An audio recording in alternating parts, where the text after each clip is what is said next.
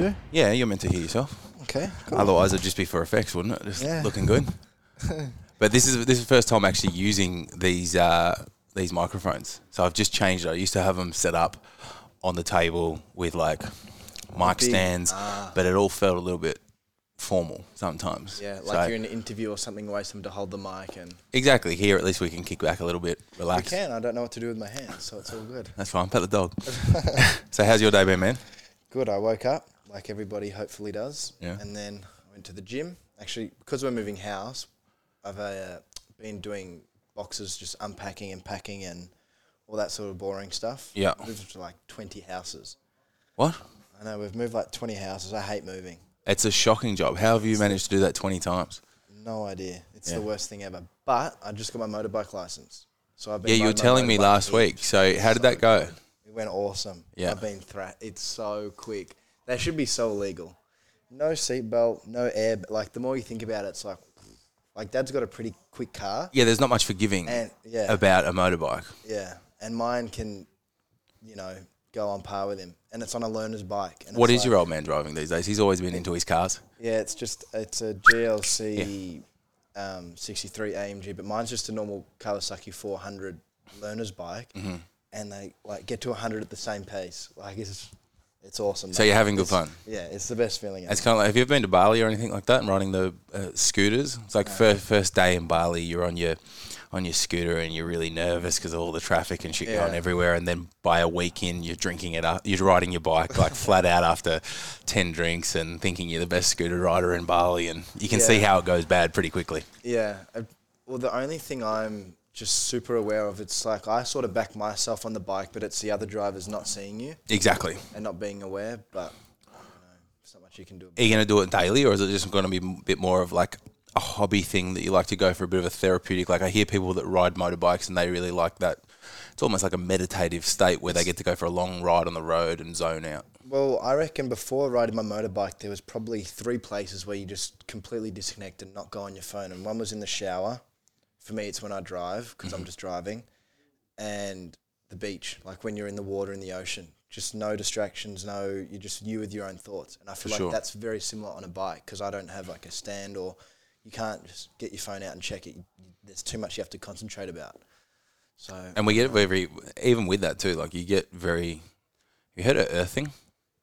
So basically like grounding. So it's very important, I suppose, in the modern world, we've had a physical detachment from physical contact with the earth. Right. So do you ever recall like being a kid with a trampoline and you touch it and you get the spark? Mm. So that's because we always have an electronic charge running through our body, but the rubber soles on our shoes give it nowhere. Exactly. It gives it nowhere for that energy to go. So when we get barefoot with the earth, it allows some of that, I suppose, frequency to go back into the ground, hence the name grounding and earthing, which can be really good from an inflammatory point of view, from a stress point of view, from a pain relief point of view. And when you're doing that with sand and in water, there's actually a very big physiological response to it. So you do feel a lot better for that beyond just being present, I suppose. You learn something new every day. And when you're cold, well, not that the beach is that cold, it is at the moment, but it's pretty hard to be worrying about what's going on last week or in the future when you're pretty cold. Keep afloat, just not drown, doggy paddle. What about when you're playing poker? Am I with my own thoughts? You present? No. Oh, I'm present, but I'm not like just concentrating about me. I'm trying to pick up on people's body language. I'm concentrating about my cards. I'm trying to protect my chips. I'm trying to maintain a poker face, not give away, not go on my phone too much so it doesn't look like I don't care or anything like that. Poker is very like mentally demanding, because you can sit on the table for 8 to 12 hours, but you're not concentrating for 8 to 12 hours. Cause you're zoning in and out. Yeah, if you're not concentrating, you're in a hand, and say you're versing a player you haven't versed, and he raises you, and you bet. When you bet, he raises. Yeah, you might fold, thinking, he's got a better hand. But if you were concentrating, he might, do something with his left hand before raising to know it's a bluff or if it's a call. So if you realise that he always does this with his left hand and then raises, that's a bluff, you can re-raise and he will think about it and fold. So how did you learn to do this? Playing poker. I learned when I was probably around 9 or 10 with Dad teaching me. So he's always played? Yeah, he's always played. And would always. And he was the one who sort of drew your attention to what things to be looking out for, etc. Yeah, and plus I think the more you sort of just play, you realise. Like, we have home games maybe once a week, and because we've all been playing with each other for so long, it's gone to the point where we all know each other's tells. So it's like it's all fun and games, but when there's like the last 4 or 5, it's really serious. So how do you go about it when you know what your own tell is and trying to not reveal that? Well, that's what Dad and his friends all say. I sort of got like a dumb face when I'm playing. Like, I look pretty dumb. Like, it's just like really boring, and it's like really the lights are on, but no one's home. Yeah, it's like it's really hard to tell. But I don't know. Sometimes under the table, I shouldn't say it in case people. I was about to say, I'm not going to ask you what it is because I don't want you to reveal your shit. I can't say what it is, but I know what it is. You know what it is. Yeah, they can't see it because it happens under the table. Interesting.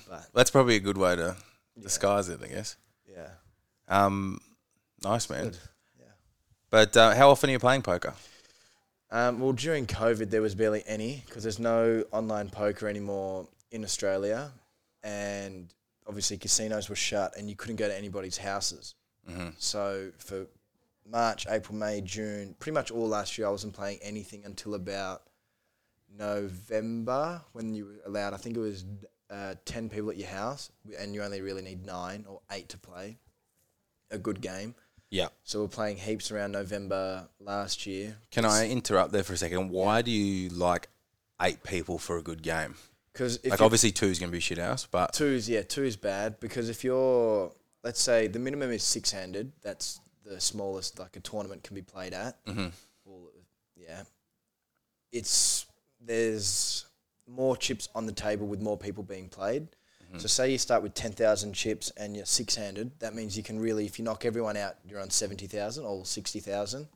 But if there's 9, you could be on 90,000. But if it's 6-handed, the blinds are coming around a lot quicker, which is what you have to play, and you're only on the button every few hands if it's 6-handed, and your hand is more valuable. Like Jack 10, when it's 6-handed, is better than 9-handed because a Jack, it's less chances of people having better cards 6-handed. That was my next question. So obviously you've answered there, the pot's bigger, but also how many decks of cards do you use? So it's probably a little bit easier for you to work your mathematics when there's a few more people in terms of the probability. Yeah, the math sort of doesn't really change 6 and 9-handed because you don't know what the other players have got. But so it would change between 6 and 1 and 2 people, surely. Yeah, but if we get dealt cards, and I don't know what you've got, the chances of you hitting your cards are still the same if it's an 8 or 9-handed because you don't know what the other players have got. True. So your percentages don't change, even though there technically is more cards to be dealt. Yeah. You don't know what the other players have got. Yeah. Because say you've got 2 aces and I've got 2 kings, and if it's just heads up, you've still got 2 aces to hit. But if it's 9-handed, technically they could have an ace, but you don't know.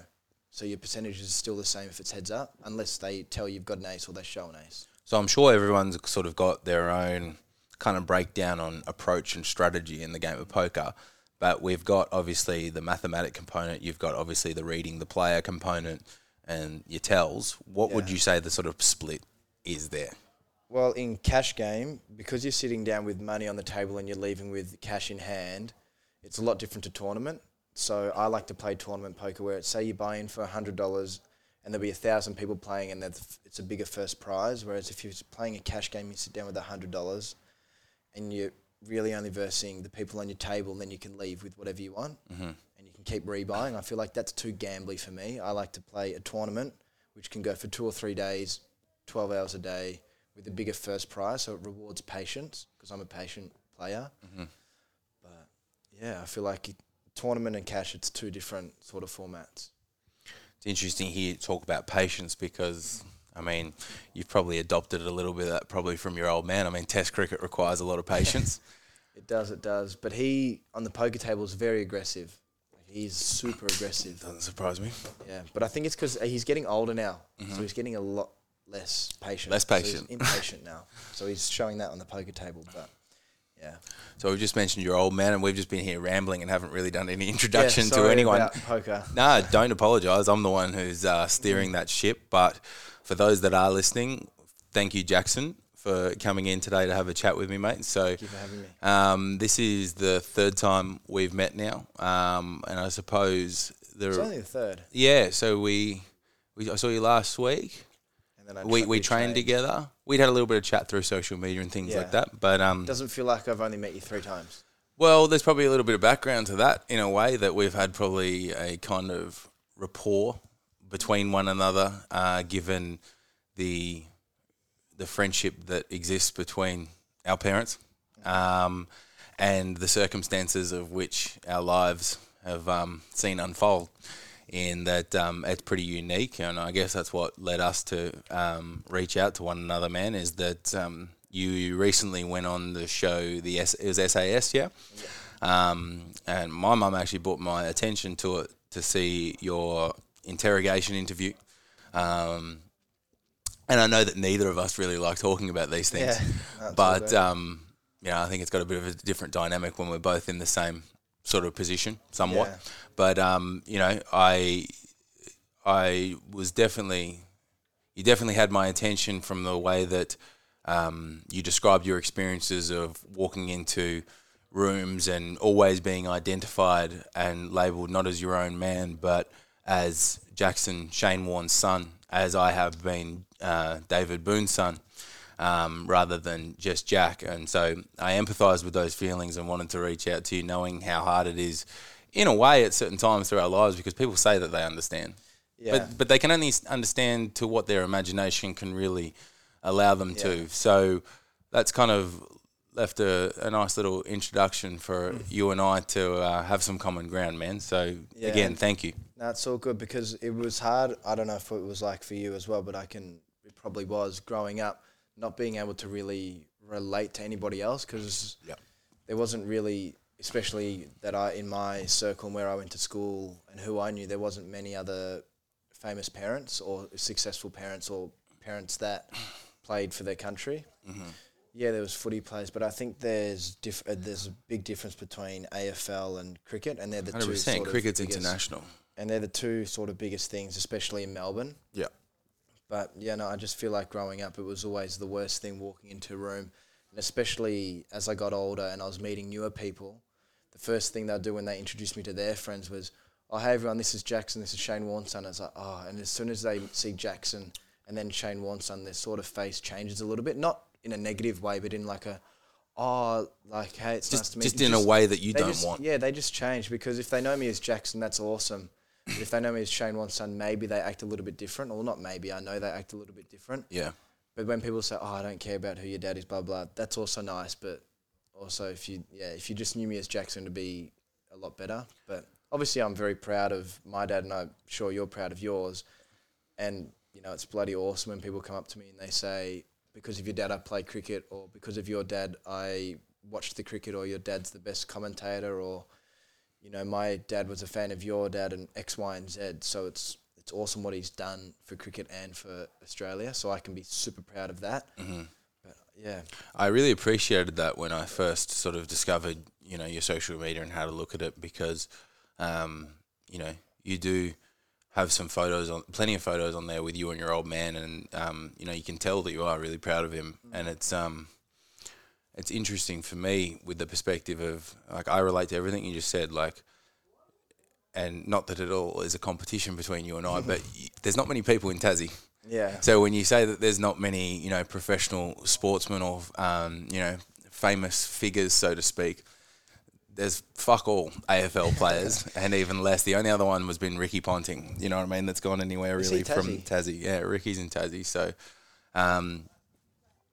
but he's got kids, but they're much younger than us, for sure. So, yeah, I know exactly what you mean there. But for such a majority of my life, and my old man's a pretty modest kind of guy. He's pretty quiet. When he speaks, you listen. He means what he says, and he says what he means, and doesn't waste any time with that. But I kind of somewhat have felt like I had to hide in the shadows and pretend like he wasn't my dad, and I wasn't allowed to be proud, because I didn't want to be seen to be name dropping or boasting or being seen as if I thought that I was any better than anyone else or superior, which was by far from the truth. But perception's a really hard thing to change, and I'm only at a point now where enough time's gone by. I've maybe, he's been retired for long enough. I've established myself as my own person in a new city with a different career path, and it's only probably been in the last 12 to 24 months, really, I would say, where I'm actually getting a greater appreciation on everything that he's done, because I've almost just tried to focus on him as a dad, as that job, and not the cricketer. But now when I look back at all the things that he achieved, it really is just remarkable, admirable, and just I'm so proud of everything that he achieved. And I think I can relate to that as well. Always growing up, it was always such a conversation that I'd avoid with people if I was meeting them for the first time or out in public. And if they ever, or what does your dad do, or what does your family do, or where, like if that ever comes up, it's always something I try to avoid. Whereas now I realised, obviously I've been proud of him, like you said, all the time, but it's sort of, you don't want to look boastful or like arrogant, say, oh, you know, do you know who I am? My dad's Shane Watt. Like, oh, I just think that sounds so cringe, or I used to have to palm things off. They'd be like, oh, he's the batter on it. I'm like, nah, he's no good. Or he was the fast bowler. Something, just taking the piss out of it to just try and brush it off. Yeah, you always try and undersell it. But now, ever since I did the SAS, and I can sort of hold my chest up and say I've got something to my name, like no one can take that away from me, what I did on that show. And now that when someone comes up to me, it's most of the time it's, oh, Jackson, you know, my parents loved you, or I loved watching you on SAS, well done, and keep trying new foods. How have you never tried new foods, or whatever that is? And so it's as I've gotten older as well, I'm sort of more comfortable in who I am, but also I can appreciate what he did a lot more, because I'm about to turn 22, and it's cool that when he was 22, he was making his debut for Australia. And even though we're on two completely different spectrums, it's cool that as I'm getting older, I can say, oh, well, my dad was doing this at this age, and I'm not going to be resenting it. I'm going to be more proud of him. Yeah. So, yeah, I guess we don't get to choose who our dads are. No, we don't. It's not our fault. People would always say that. They'd probably say the same thing to you, like, oh, what's it like having Booney as a dad? I'm like, well, I don't really have much to fucking compare to, do I? Yeah, and it's people, when you do something, they say, oh, you're only doing that because your dad's Shane Warne. It's like, what do you mean? I'll do it if he wasn't Shane Warne. It's like if we just got our motorbike license, it's someone saying, oh, you only got your motorbike license because your dad's Shane Warne. It's like, what does that mean? What does that even mean? What does that mean? Are you saying if he wasn't Shane Warne, I wouldn't get my motorbike license with my dad? And it's like, so you're still getting a bit of that shit? Yeah, but it's all, you always will, no matter what. And I think it's because I'm still quite young. People think, oh, he's 21 or 22, he can like cop it, or he's still young. Because if it's usually older, they can feel like they can, I don't know, when you're at school and you're in year 12, you can. And again, you've got all those peers still here in Melbourne knowing who you are, where, you know, that's one of the reasons why I left Tassie to come to Melbourne, was to try and get a fresh start and be my own person that wasn't associated with that, you know. Well, the only place I reckon I could live full-time other than Melbourne is probably London. But in London, that's actually where Dad gets the most reception. Yeah. Everywhere, because the English people... I get it. Yeah, they love cricket. Yeah. Have you ever been to India? I have. What was it like there? Were you with your dad in India? Yeah, loud. Yeah, very because loud. they are fanatic. They pray to them. It's their religion. I've been in a cab and it's like, I'm not going to do the accent, but they go, oh, Shane Warne, God, and they start like praying, like they worship cricketers. Oh, I know. Like you said before, like how your mates would introduce you in that way. And I don't know about you, but I used to always feel very uncomfortable and hate it, and I'd probably laugh it off awkwardly because I didn't really know what to do. But the amount of times, mate, that we'd find ourselves, you know, out drinking and would be in a taxi, and, you know, a lot of taxi drivers are Indian or Pakistani or of that ethnicity, and the boys would think it was hilarious to be saying, oh, this is David Boone's son in the cab, trying to just rile the cabbie up, and they'd be all excited. I'd be uncomfortable. It was awkward. Then they're like, oh, you're going to give us a discount on the cab thing, and I just want to hit them. I just want to hit them. It's similar when I get Ubers now, because your name pops up. Obviously, mine's Jackson Warne, and I'm not going to change my name for Uber. No. But sometimes when I get in, they go, oh, you like Shane Warne? And I go, yes. And they go, oh, that's cool. And like you can automatically tell they just want to ask about him, which is awesome. I'm so happy that they love that. But it's also like, you know, yeah, it's Jackson. I'm just trying to get an Uber from point A to point B. Yeah, we can talk about Dad, but like, I know. I'd prefer just have some peace and quiet for a second. Yeah. But, yeah. So how did that go? Because I know that, you know, I played a lot of sport, and it was forever my childhood dream, maybe even beyond a dream. I just thought from a really young age, you're, again, I can only speak on my own experiences. It'll be interesting to hear yours, but, we're growing up and we're in the MCG change room and, we're 4 years old and we're getting special treatment and, you've got perceived important people coming up to introduce themselves to you, happy to meet you. Oh, do you play cricket? Are you going to play cricket when you grow up? Are you going to play cricket for Australia like your dad? And 4-year-old me is not going to tell John Howard no. So by the time you've spent 10 years saying yes because that's what you think you're meant to say, that is very ingrained in your subconscious beliefs and mind, and there's not even a plan B. There wasn't even a possibility of anything else. So that amount of pressure obviously became pretty problematic. For me, I don't think I had an issue with skill.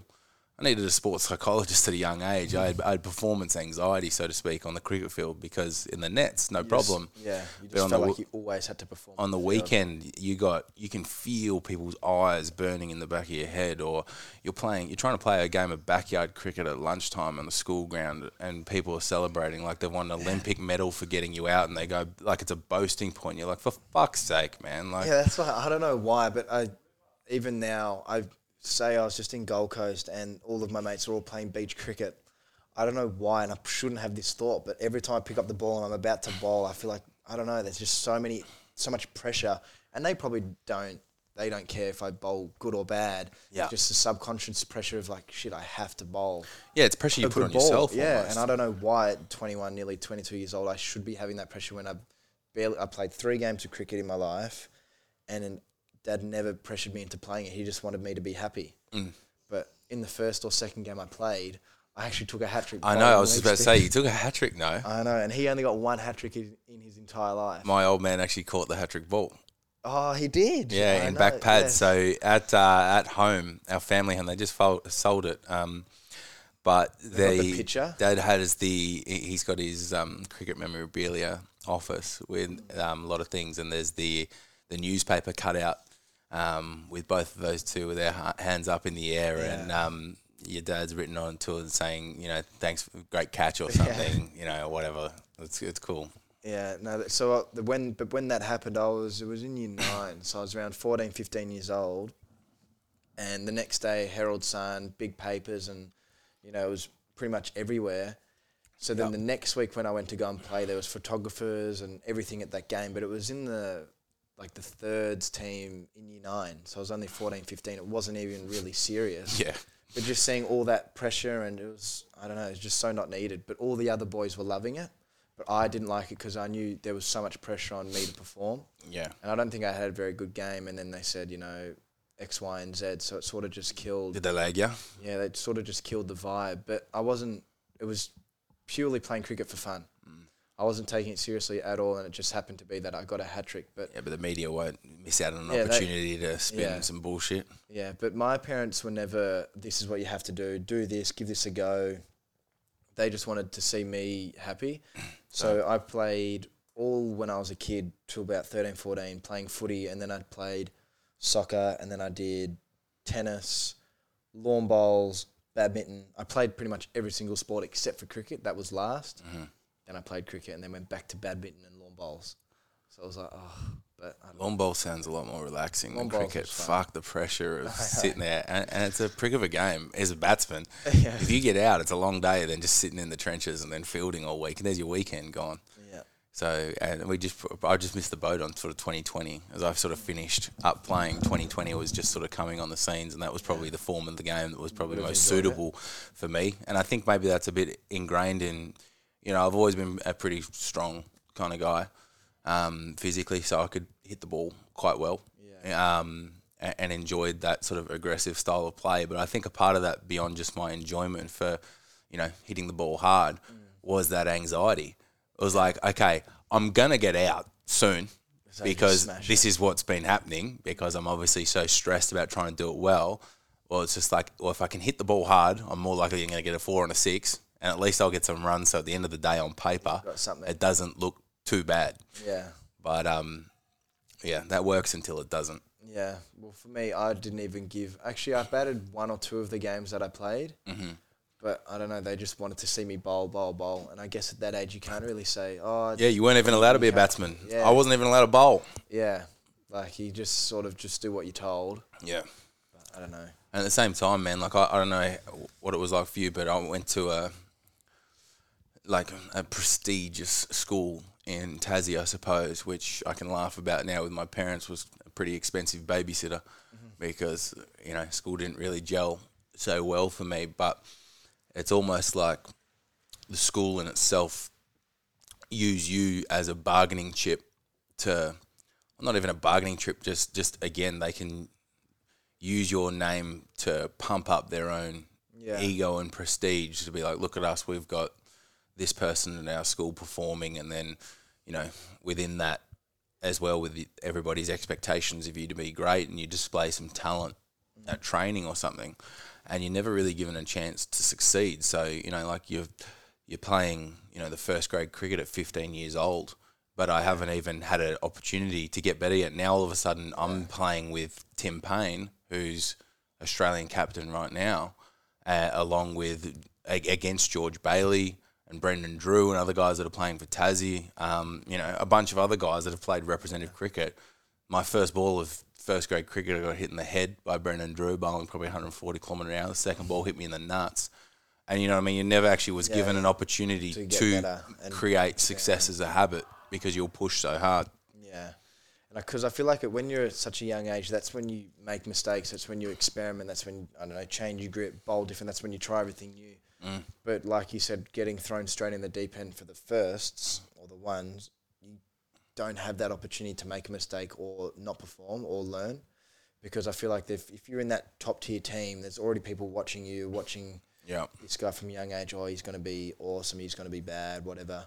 So after one game, you're pigeonholed into, oh, he's not going to be that good. They don't give you the opportunity to go again. You just get dropped straight into the twos. And that was just crushing to your self-belief. Yeah. You know what I mean? And it's you know, it's such a mental game, cricket, or any sport for that matter. You know what I mean?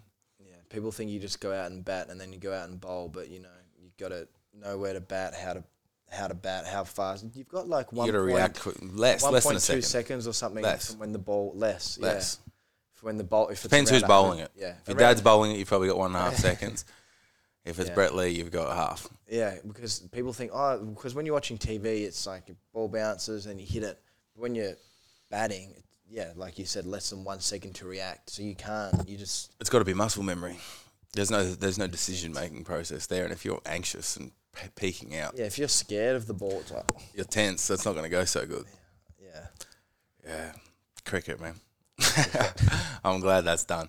Yeah, I don't know. I feel like for me, it's still some question that I get asked from a few people because I am 21, 22, still like right in the age of you playing, you're not playing, whatever. Yeah. So some people say, oh, do you play cricket? And I go, no. And they go, oh. It's like a disappointed, That's a shame. It's like, oh, I never. That's a shame. Yeah. I know what you mean. It's like no matter what else you're doing, that's a good thing, that's successful, even if it's better than the average person, it still seems to be of some disappointment in other people's eyes. Not that their opinion matters, but that's what you got to learn over your life, is where to channel your energy and attention, and whose opinions and beliefs are you actually going to listen to and value over your own and the people you love. Do you have a subconscious thought of like you've let Australia down or people down by not playing cricket professionally? Because I've got like a thought. It's not a big thought anymore, but I used to think, shit, like I'm not playing cricket for Australia. I've let so many people down, especially by not even giving cricket a proper go. Definitely. I think, like I said, you know, it's ingrained from a really young age just by the words that you're exposed to, the way that people are treating you differently, all this sort of stuff. And in my mind, my only pathway or finish line to be deemed successful or having fulfilled your potential, just overall done well enough, was to quite literally, objectively bypass my own father's records which is like climbing Mount Everest to begin with, because he's in the top 10. You know, he was the second Australian cricketer to ever score or play 100 Test matches. Yeah. You know what I mean? So the chance of you getting that to begin with is so small. So it has taken a long time to be at peace with those shortcomings and failures, and that's had to have been worked on a lot, and requires a lot of empathy within my own self-talk, and forgiving yourself, I suppose, letting yourself off the hook and understanding, you know, the reasons and the pressures behind it. But, you know, all you ever want to do, I think, anybody that has a healthy relationship with their father, they idolise them in some light. Yeah. If he was an accountant, if he was a lawyer, whatever, I probably would have wanted to have done that. And then you've got this awareness, although, like we said, we've got nothing to compare to, you still know that he's different. Yeah. You know, you still know that everybody's... So you've kind of almost looking up to your dad like he's a god. So all you ever want to do is... It was never for myself. It was for other people's expectations, which then became my own expectations of myself, because I thought that was what important. And I thought that the only way that I could make him proud was to fulfill the expectations of what I felt completely around me. So I remember the last game of cricket that I ever played. So I went to the Hutchins School in Tasmania, and the deputy principal of that school was actually the cricket coach. He was a South African guy. He was pretty fanatic about it. And black and white, he's a cunt. And he fucking begged my old man to come to training on a Thursday night to help with a centre wicket practice, again, for nothing more than his own dick-swinging fucking entertainment.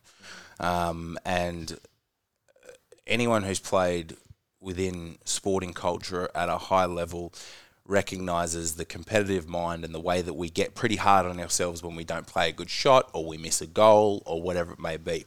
And so I think in that centre practice, I played a couple bad shots and probably swore, or, you know, to myself, not at anybody else. So what? Yeah. And then on the Saturday, walking out to play, I was opening the batting, and he literally said to me as I was about to walk onto the ground, he said, "Now go out there and make up for your behaviour on Thursday at training. You were an embarrassment to me, and then you were an embarrassment to your father." And I said to him, I literally said... You would have been like 17 or 18 at this age? Yeah, 16, 17 years old. And so I literally said to him, I said, "What the fuck did you say?" And he just walked off. And then I've gone onto the field, and I think it was maybe third or fourth ball of the game, just to make matters worse, I got given out caught behind of a ball that hit me in the thigh pad. So I've now got steam coming out of my ears, you know, mentally fucked. Unpacked my kit. I think I may have even cried.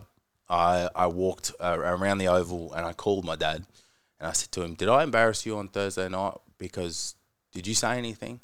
And now he's equally as mad as what I am. So I've walked back past the pavilion where the teachers and the parents and the coaches are, and they're looking at me, and I looked up at him and I gave him the finger, and I walked home. I think the first ball was bowled at probably 9 a.m. and I would have been home by 9:30. And then I think my old man actually went down to the ground, and he pretty much hid from Dad, and you know, there was obviously a few follow-ups from this kind of interaction, but that was the last time I ever played an official game of cricket. So yeah, it's weird that coaches and teachers, they think if you do something wrong or whatever it is, or let them down or stuff up, that your parents are going to be angry. But I think, I can't say I'm not a parent, but I know with my parents, they don't care if I make a mistake, or they don't care if I fail or whatever it is. They honestly just want to see me happy. That's why I think... My mum said the same thing. She was like, "I don't give a fuck if you become a ballerina dancer." Yeah, that's like all I used to do when I was younger, and still do, is build Lego. I do it all the time. Yeah, I've seen you Yoda one recently. And it's literally all I do, and I'm literally just sitting in my room playing with a few pieces and then it turns into something. That's not for anyone else's thing. That's just for me looking at something. But my parents see me happy doing that, and I smile while doing it. So they go, okay, well, you can keep building Lego. We don't care what you're doing. Just you could be doing worse life. things. Yeah. For a mindful activity or just a hobby. Yeah. You could be doing much worse things. Yeah. It's not. Yeah. I feel like it's not a bad habit. $100 on a set of Lego, $100 you can spend on something a lot worse. 100%. Mate, talk to me about your food, because I laughed a lot.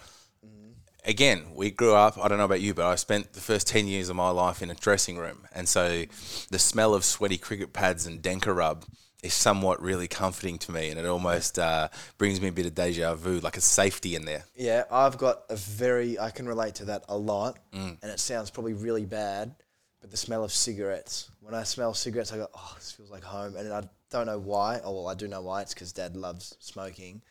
But it's probably almost more the secondhand, like on the skin, on the clothes, rather than the cigarette. I've never had a cigarette, and I think they're disgusting, but he smokes them all day, and he's been doing it since I was born.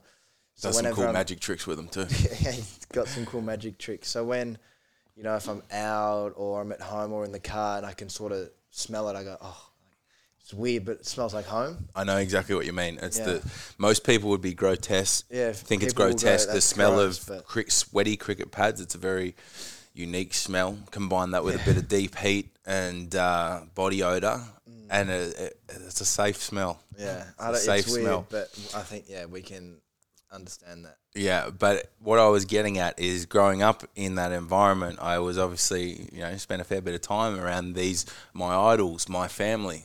They were our extended family, the Australian cricket team. And I always knew that your old man was a fussy eater.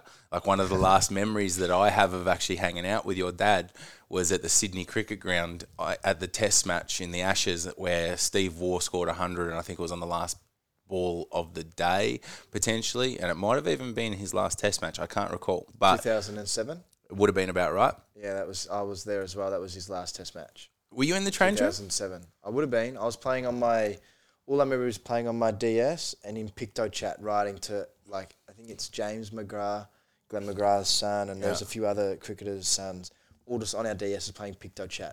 Yeah, right. And Mario Kart. And we were probably both there. Yeah. But, yeah, I remember that same Test match. I think it was when Matthew Hayden kicked his foot through a chair and broke it. Or, I don't know. We got to see some funny shit. But... yeah, I remember your old man was sitting there having a pie with sauce, and he was like, don't tell the coach. Don't tell the coach or something like that. And he always had a reputation for being a fussy eater. Yeah. And then, obviously, I've come to meet you and got to see your relationship with food, which is even more entertaining and humorous to me, given that what I do for a living is basically nutrition. So talk me through that, man. What are the foods that you only ate for a long period of time? And let's talk about... maybe the thought process behind that, and what have you been breaking into? We'll say pre-SAS and post-SAS. Yeah, right. So pre-SAS, I had probably 10 foods. Yeah. Maybe 15, but 10 sort of just things I can say is toast, cereal, eggs, bacon, pizza, pasta, lasagna, apples, nachos.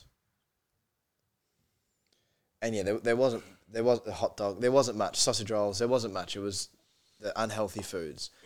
But then when I went on SAS, we didn't have the luxury you of didn't saying, have the choice. Can I have this? Or, I'm hungry. One of the things that they would do would not starve you, but food deprive you. So they wouldn't give you enough calories to function, so operating at 1%.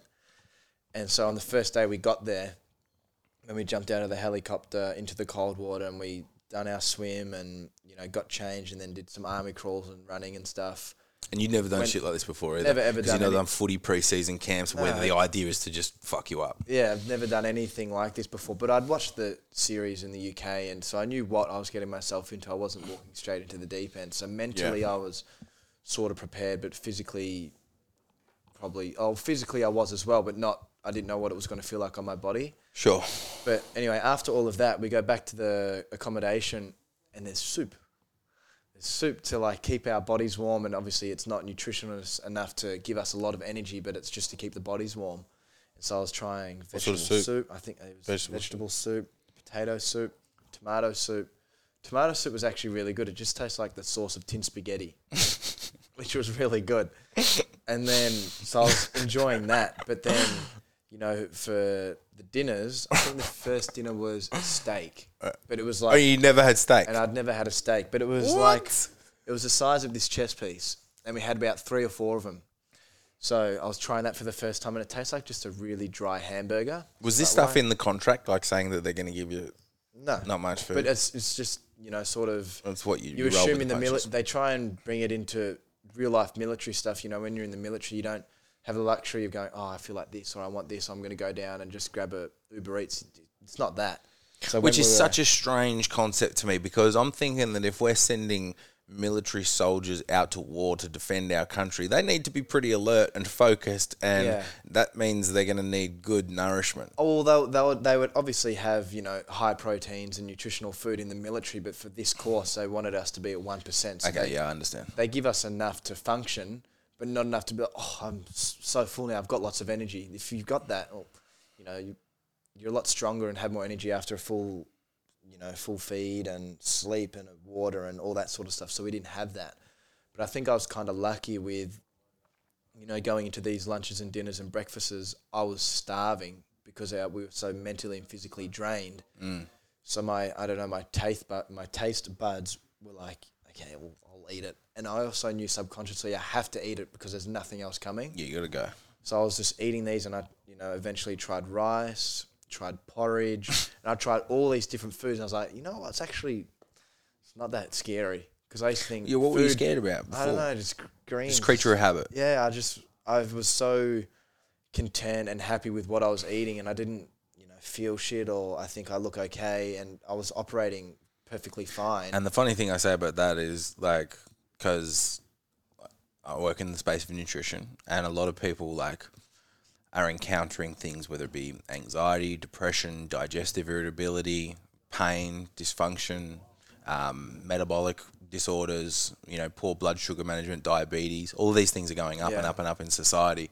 But the point is, it's like, you can get away with it until you can't. And you can get away with it while you're young. You know what I mean? So you're still only 22. But if you didn't make any changes, I'd be scared for the 40-year-old version of yourself. Yeah, no, I'm definitely aware of that, because I know I can get away with it while I'm young, healthy, keeping active, and got luckily a good metabolism. But it's sort of, I don't know, it sounds so weird and probably unhealthy, but when I see Macca's, if I'm really sick, I'm like, oh, just placebo. I know it's instantly, if I'm getting that food, I'll feel okay, even though it's probably food is the habitual. shittest food for you, if that makes sense. Yeah. But I don't know, growing up, I was just always, you know, toast for breakfast or cereal. Lunch can be, you know, a burger, and then for dinner was a pizza. And I was having that all the way up until I was probably 20, 21 years old. I never really got too experimental with my food. Mm-hmm. So whenever I was going out for dinners, it would always have to be either a pub or an Italian restaurant. Yeah, I was going to say, a lot of Italian in there. A lot of Italian. I used to love Italian food. I still do love Italian food, but now it makes me feel like shit after. Yeah. So I've learned to delay the gratification a little bit. No, but that's definitely something that when I was on SAS, trying all the new foods was awesome. And then... So what did you enjoy? What did I enjoy? What foods did you enjoy? The steak on the first night. The soups. Thank God. The soups. Just normal chicken, like tenderloins and roast chicken and rice. Yeah. They were good. And I tried rock melon, was really nice, and pineapple. Rock melon, the green one, yeah? Or the yellow-orange one? I always getting confused. Mountain Dew, what's it called? Honeydew. I can't remember. It was all cut up and we just took All right, so you had the rock melon and you had the watermelon, did you say? No, watermelon, horrible. I tried that. I saw that. Mate, I know. I was talking to somebody the other day because I was like, yeah, I'm getting Jackson on the podcast. It's going to be really cool. I'm going to ask him about the foods and have some chat because I think I said, I really like what he's doing there because I've seen the confidence that you've built in SAS and now I like that on your social media. And I went to show them because I was like, it's really funny. But you've deleted a few. I haven't deleted a few. I've stopped doing them.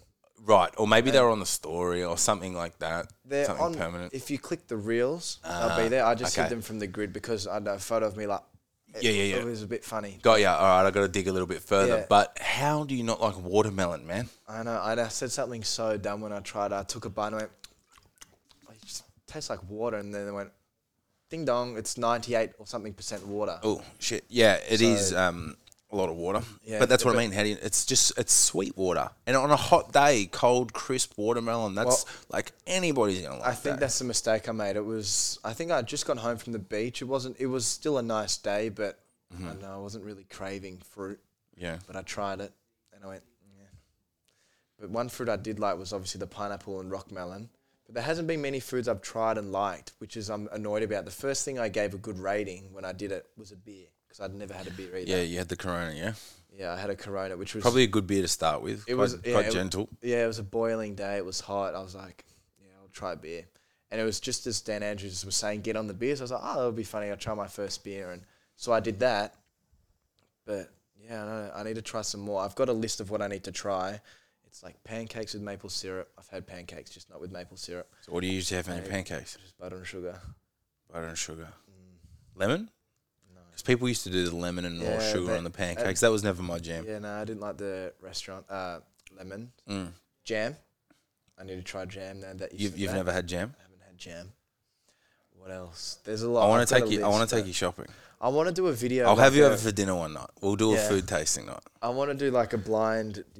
You're blind, and then there's a bunch of different foods, and I have to try them. That requires a lot of trust. Yeah, that could go horribly wrong if someone wanted to fuck you over. Yeah, they could. Yeah. But I'd get someone like you who I trust, and you some healthy. Oh, you've just guilted me. I don't know if you should have trusted me.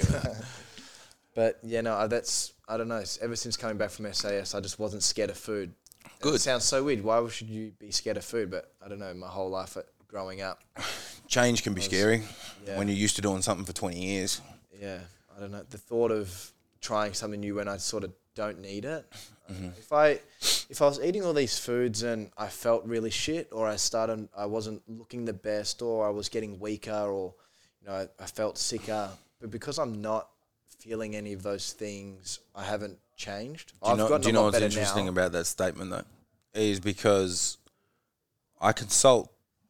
I've consulted with thousands of people on the topic of nutrition. And if I asked you today what you would rate your overall well-being out of 10, let's say you give me a 7, right? And you're like, yeah, I feel pretty good most of the time, but there's always room for improvement. Sure. Yeah. In a way, you're probably operating at some sort of suboptimal par, and you're not even aware of it. And when we actually took all these preservatives and, low nutrient density foods and replace them with whole foods like high protein, high fat, cleaner carbohydrates, let's say from the rice, potatoes, maybe even a little bit of pineapple here and there. Yeah. You would probably look back, if you'd put a month together of that, you'd look back and go, wow, I was called it a 7, but it was probably only a 5. Yeah. We get very used to, the body's very clever. It can adapt, and that's just your new normal. Well, I think the first time when we met, when I was telling you about my diet and what I eat and blah, blah, blah, I think you actually said something like your brain, say I feel like shit right now, which I don't, but my body probably feels like shit, and my brain's just told it, no, this is what you usually feel like, don't worry about it. It's trying to block out the actual feeling of shit. Yeah, so there's a communication pathway between your stomach and your brain. So... And there's a statement there that I use that says the body downregulates sensitivity to constant stimulus. So, for example, I've got an earring in my ear at the moment. I can't feel that there until it gets tugged on, yet it's always touching me. So if I'm always eating inflammatory food groups, my sensitivity and conscious awareness of the problems that may be causing in my digestion become very blunted. So until we take them out and have an opportunity to regain sensitivity, we can't fully be aware of what that number out of 10 of our wellness really is. And then when we look at the brain chemicals, because you mentioned your feelings there, I suppose. So when we look at your brain chemicals, so things that are quite literally responsible for how we feel, we look at dopamine, which is responsible for motivation and drive. We look at acetylcholine, which is responsible for memory, mood, clarity, clear thinking. Then we've got GABA, which is our inhibitory neurotransmitter for calming us down. And then we've got serotonin, which is famous for making us happy, which also makes us tired. So those neurotransmitters aren't just there. They're not hardwired. So they require micronutrients as the ingredients, or amino acids, which comes from proteins, which then they're built in the stomach. And then they make their way through the brain, through the vagus nerve, and end up as neurotransmitters where they're used. And then they need to be basically cleared out or detoxified, if you will, and then replaced. So it's a constant churn and burn in a way. So the foods we eat dictate neurotransmitter activity, and obviously the better quality food we have, the better quality neurotransmitters we create, the better focus and energy, efficiency and capacity we have to put into things. So I'm thinking about you in terms of poker and all that. If you ate the right foods, you'd probably be a bit smarter. Yeah, I'm trying to think as well. Maybe that's why I said before, when I see, the McDonald's sign, I feel so happy. And it's like, because I know what it tastes like. But it probably, it's addictive shit, yeah? Is really bad. Yeah, it is. So that's why when I got back from SAS and around January, February, and gym started opening up properly back in Melbourne, I started having chicken and rice after every single gym. And it was probably the first time where I went, like, shit, I don't feel bloated. And I realized after a meal, you're not meant to, you can sometimes, but you don't have to feel bloated after every single meal. Yeah, but it's not normal. That's just been accepted because it's so common. So I thought for me, after every meal, you should be like... People have started to associate that feeling of being stuffed with satisfied. Yeah, so I thought like after, a burger and chips, you go, I'm so satisfied, but you're actually bloated and it's really bad for your body. So when I was having the chicken and rice, I know my stomach wasn't out. I was like, what? I've just had a meal. Why isn't it? But yeah, I need some nutritional advice from you, please. If you can write a plan.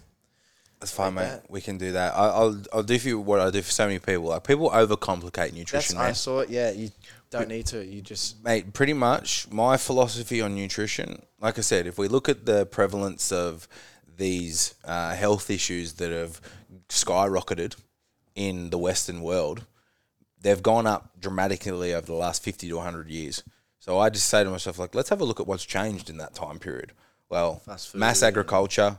And fast food, so chemicals and preservatives that are on our foods. So easy to get. Yep, drive through. Technology, all those sorts of things. So my nutritional philosophy is basically reverting back to, which is where the Living Rewired, that name come from. Yeah. So my nutritional philosophy is basically ask yourself this question. Was it available 1,000 years ago? Yeah, I always do that. I always try and bring it back to primal days, caveman days. What would have they been doing when there wasn't a McDonald's or there wasn't X, Y, and Z? Exactly. And if the answer is no, your body's probably not going to appreciate you eating it. If the answer is yes, go for it. And don't have to avoid food.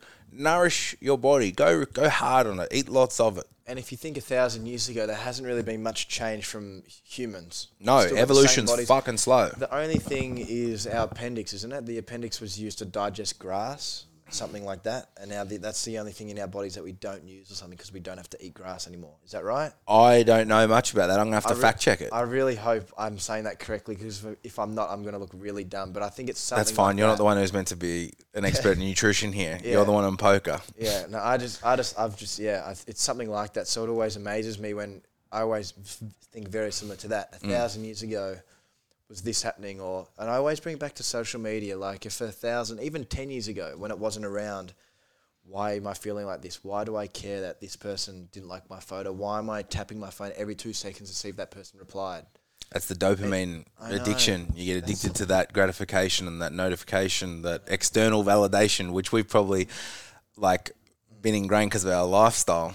Yeah, well, we're maybe a little bit more sensitive to those things at times. Yeah, and I'm so happy now that I'm at a place where I don't need that fake gratification because it is fake. Instagram is so fake. You can't post a photo and you say all these people like your photo that you don't think, that person actually likes me or like X, Y, and Z because all they're doing is... And that's why I use it as a business tool. Like people look at my social media and they'll be like, oh, he's a gym junkie. I'm like, no, I use that as a business tool. And if it wasn't for my business, I would love to not have social media in a way. But that is an element of me. But I show you what I'm willing to let you see. Exactly. There's a hell of a lot more to me, as I'm sure there's a hell of a lot to you, than what's presented on your social media. It's like if you post a 60-second video of you giving nutrition advice or training advice, that's 60 seconds. Yeah. You've got 23 hours and 50 minutes left in your day. Oh, sorry. Yeah, I get you. You've got so much time left in your day, but they think because they see that 60 seconds, that's who you are, or that's like, it's not. You've got so much more than, this. And that's where that whole, I suppose, danger of social media comes in, because we're in the state of comparison. You know what I mean? And especially for the kids now, like at least when I finished school, like we were still on MSN. Like, so you get home and you'd have a chat to someone, from maybe a different school or something like that. But I think MySpace was just coming on board. I was pretty late on the scene. Like a couple of the boys had Facebook and Instagram well before me. Yeah. But I'm really grateful for that, because I can only imagine how difficult it is. At least, like, let's say we were not having a good time at school, which we had bad days probably. And like any kid. But at least at 3 o'clock you got to go home, and you were then safe with your family and avoidant of that until 9 a.m. the next morning when you were back in class. Yeah. But now there's kids that have got social status at 13 years old because they got 5,000 followers, and you go home and someone is still fucking ragging on you, sending you messages because, I don't know, maybe you dropped your lunch or something so minute, but it's... Kids are nasty. I know, and I feel so bad. I think I'm lucky that I just got to miss it, because Instagram sort of came out in 2011 or 12. So I was around 13, 14, but it wasn't used as it is now till probably I was finishing school. So I feel bad for people like my sister and people younger than her, because they're going to be having Instagram since they were 10 years old when they first get their phone, or however old they are.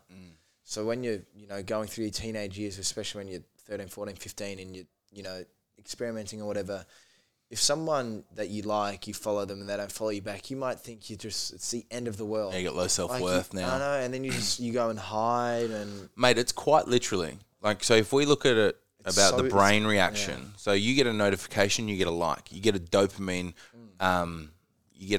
kick. So dopamine's the pleasure center of the brain. Yeah. So when you're going from, adolescence into adulthood through your teenage years, it's probably the most volatile, terminal fucking, time period of your life, where you're trying to figure out where you fit in with society, what you like, what you don't like, and all of that jazz, and who you are as an individual away from what your parents have, encouraged you to be. You're quite literally, it's almost like we're going, that's okay, if time gets tough, here's the bottle. I know. Have a drink. It's the same fucking thing. I know, and people think that when you're, especially for people who post every day, or these influencers, and they go, I'm feeling really sad, I'm going to post something to get that false dopamine hit of people liking your photo. And sometimes when you say you usually get 1,000 likes on a photo, but you only get 950, you go, why didn't you get 1,000 likes? Why is it 50 short if you think it's a better photo? So then you end up deleting it, or you end up doing whatever with that photo, and you feel shit about yourself. But it's not real. It's so not real. Why I think Instagram is great is because you can communicate with people. Like, you reached out to me through Instagram. Yeah. And if that platform was never available, who knows, we never may. Yeah, we might not have had that opportunity. But that's what it's awesome for. But it's also so bad for the dark side of it, which isn't spoken about enough. Like, have you seen The Social Dilemma? I haven't, but I've heard a lot of talk about it, and I've heard it's actually very good. It's kind of like, because it is still kind of new, like you said, it only came out in like 2011, 2012 or whatever it may be. It's almost like it had to get worse before it got better. So we need to see it fuck up a lot of people before it gets embodied in the education sort of system, because there's never probably been a more important time to be a parent and protect your kid from such dangers, you know what I mean? Because it does come to user responsibility, and I feel very empathetic for those that have so much pressure on their shoulders because they didn't get enough likes and feel the need to delete their photo, you know what I mean? And that's what they're, I suppose, measuring their self-worth off. Yeah, say like you've got person A and person B, exactly the same people, but if person A walks into a room and they've got 1,000 followers versus person B walks into a room who's got 50 followers. Fallacy of authority. Yeah, this person's automatically... I could be wrong, but automatically going to feel like less of worth to that person. Mm-hmm. But that person shouldn't feel any better than that person. You're both like humans. Yeah. You're both people. I mean, of course, it's all contextual where it's used, but no. So, mate, what do you reckon tell me a little bit more about SAS and that overall experience, because we see what we saw on the episodes, and I really enjoyed watching it. And a large part of that was to do because I was interested in your journey on it. Thank you. And, it was cool to see Mitchell Johnson on there. But, like, I remember you said to me, like, with the episode, we see an hour, but how much time was condensed in those episodes to make that hour of footage? Yeah, so that's what I explain to people if they go, was it as hard as it looks? And I'm so happy that it came across really hard because it was. It was real and it was hard and it was cold and all the things you saw, it was very real. So that's why I like when people say, well done, blah, blah, blah. But then obviously you get the people, what was it like? And the way I explain is if you watch one episode which goes for 1 hour, that's us genuinely being there for 24. And for that 24 hours, you're not getting your 8 hours sleep. So you've still got 16 hours. You've got, all this time in the day and they're always doing something to you. Mm-hmm. So say you finish doing the gun course or some sort of activity, when you get back to the accommodation, it's not, all right, you've got 8 or 9 hours, just chill. You've got an hour, we're going to be knocking on your door and then you're going to be out on the parade square, or sometimes they don't tell us, so then we have to be ready and go. But when you get back to the accommodation, you probably eat for 10, 15 minutes and then you're drying your clothes. And the accommodation wasn't exactly five-star. The accommodation was a barn with not a sleeping bed. It was like not the best thing. Yeah, it was like a prison bed. Yeah, and so when you're going to sleep, you're sleeping with one eye open because they could come in at any time. Mm. But yeah, there wasn't much rest, but it was the hardest thing I've ever done. Was the cold the hardest thing about it? Well, going into the course, the two things I was not scared but wasn't looking forward to the most was the socialising and the cold water. Yeah. Because the socialising, my worst nightmare is, a wedding or a function of some sort, going into it and not knowing anyone. Like that's my worst nightmare, and having to make small talk and introduce yourself. Or what about that scares you? Is it just the uncomfortable nature of having to have bullshit conversations that are just repetitive? I feel like the small talk, what do you do for work, or because that's what everybody asks you first too. So what do you do? It's like, that's such a bad question. It's so hard to explain. Mate, I lie. What do you say? Because if I'm not stimulated by that environment, I'm there out of obligation. Yeah, you're there to say support a friend or if it's a wedding. So people might go, oh, yeah, nice to meet you. What do you do? And I might say something like, oh, I'm a hearse driver. And they're like, oh, what's that like? Pretty morbid.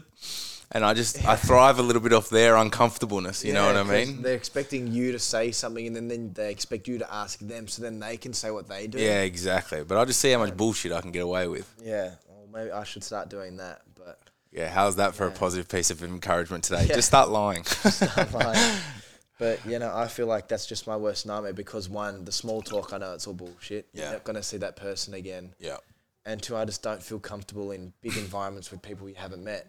Mm-hmm. So going to that course, it was going to a course with people I'd never known, never met, and having to do exercises and stuff with them and get along with them because you can't afford to... lack teamwork or be selfish because you're going to get the rest of the recruits punished. Mm-hmm. And you don't want to be that guy. Mm-hmm. So that was the other thing I was not really looking forward to the most. So did you feel in that experience somewhat of the same pressures that you had as a kid to not let people down, not let your country down, that you didn't want to let your teammates down, knowing that you were out of your comfort zone and in the deep end? I do, but I was also going into that experience not trying to prove to, not trying to prove to the whole world what I was capable of. I was trying to prove to people that no matter who my dad was, I can still get my hands dirty. But I wanted to just prove more to myself what I'm capable of because I'd never really done anything like that. So when I got, approached, the first thing I was like was yes. And I wasn't doing that to be on TV show, and I'm not the TV show type of person. I wasn't doing it for that. No. I love the gym and I love exercising and I love using my body for stuff. So that's why getting that opportunity. Yeah, but you're not an extroverted attention seeker. You're quite the opposite. Yeah. That's why the only TV show I'll do was because it wasn't a TV show at all. It was a military experience for 17 recruits. It was documented. It was you could say that.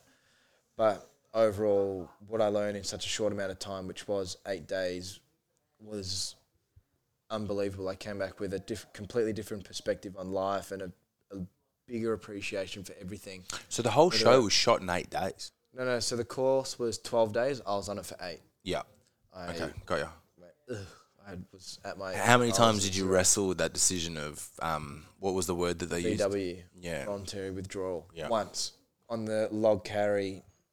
The hardest thing, I reckon, that probably wasn't the whole course. I think it was the 4th day, and Body just would be carrying that sore log by then too. 10 kilometers, however far it was, with 6 or 7 people on the log, 8 people.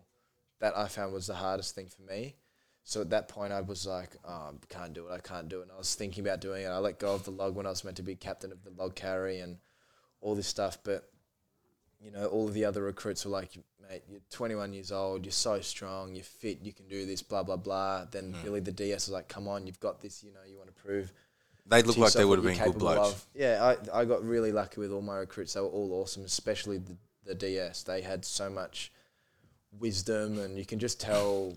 They've seen some shit. Yeah, like when you look at them in the eyes, like, whoa. And especially they're different individuals. When you're around them, because as soon as, I'm not trying to like brag, but I've met some pretty cool people, and I'm sure you have too. But there's an energy they have, and you go, well, they're really successful. But when you're around these guys, it was a completely different energy. It was like shit. It's almost like composure. Okay. Yeah, it's like, okay, I'm not speaking unless spoken to, and all this stuff. But it's in the eyes, huh? Yeah, and you just wanted to listen when they speak, and overall it was just an awesome experience. What was Chappelle like? Chappelle was cool. She said I was one of her favourites, which was nice. That's nice of her. And I call Chappelle a friend. Like, she's a mate. I haven't caught up with her yet because I haven't been. We haven't been in the same place at the same time. But I just saw Billy was doing.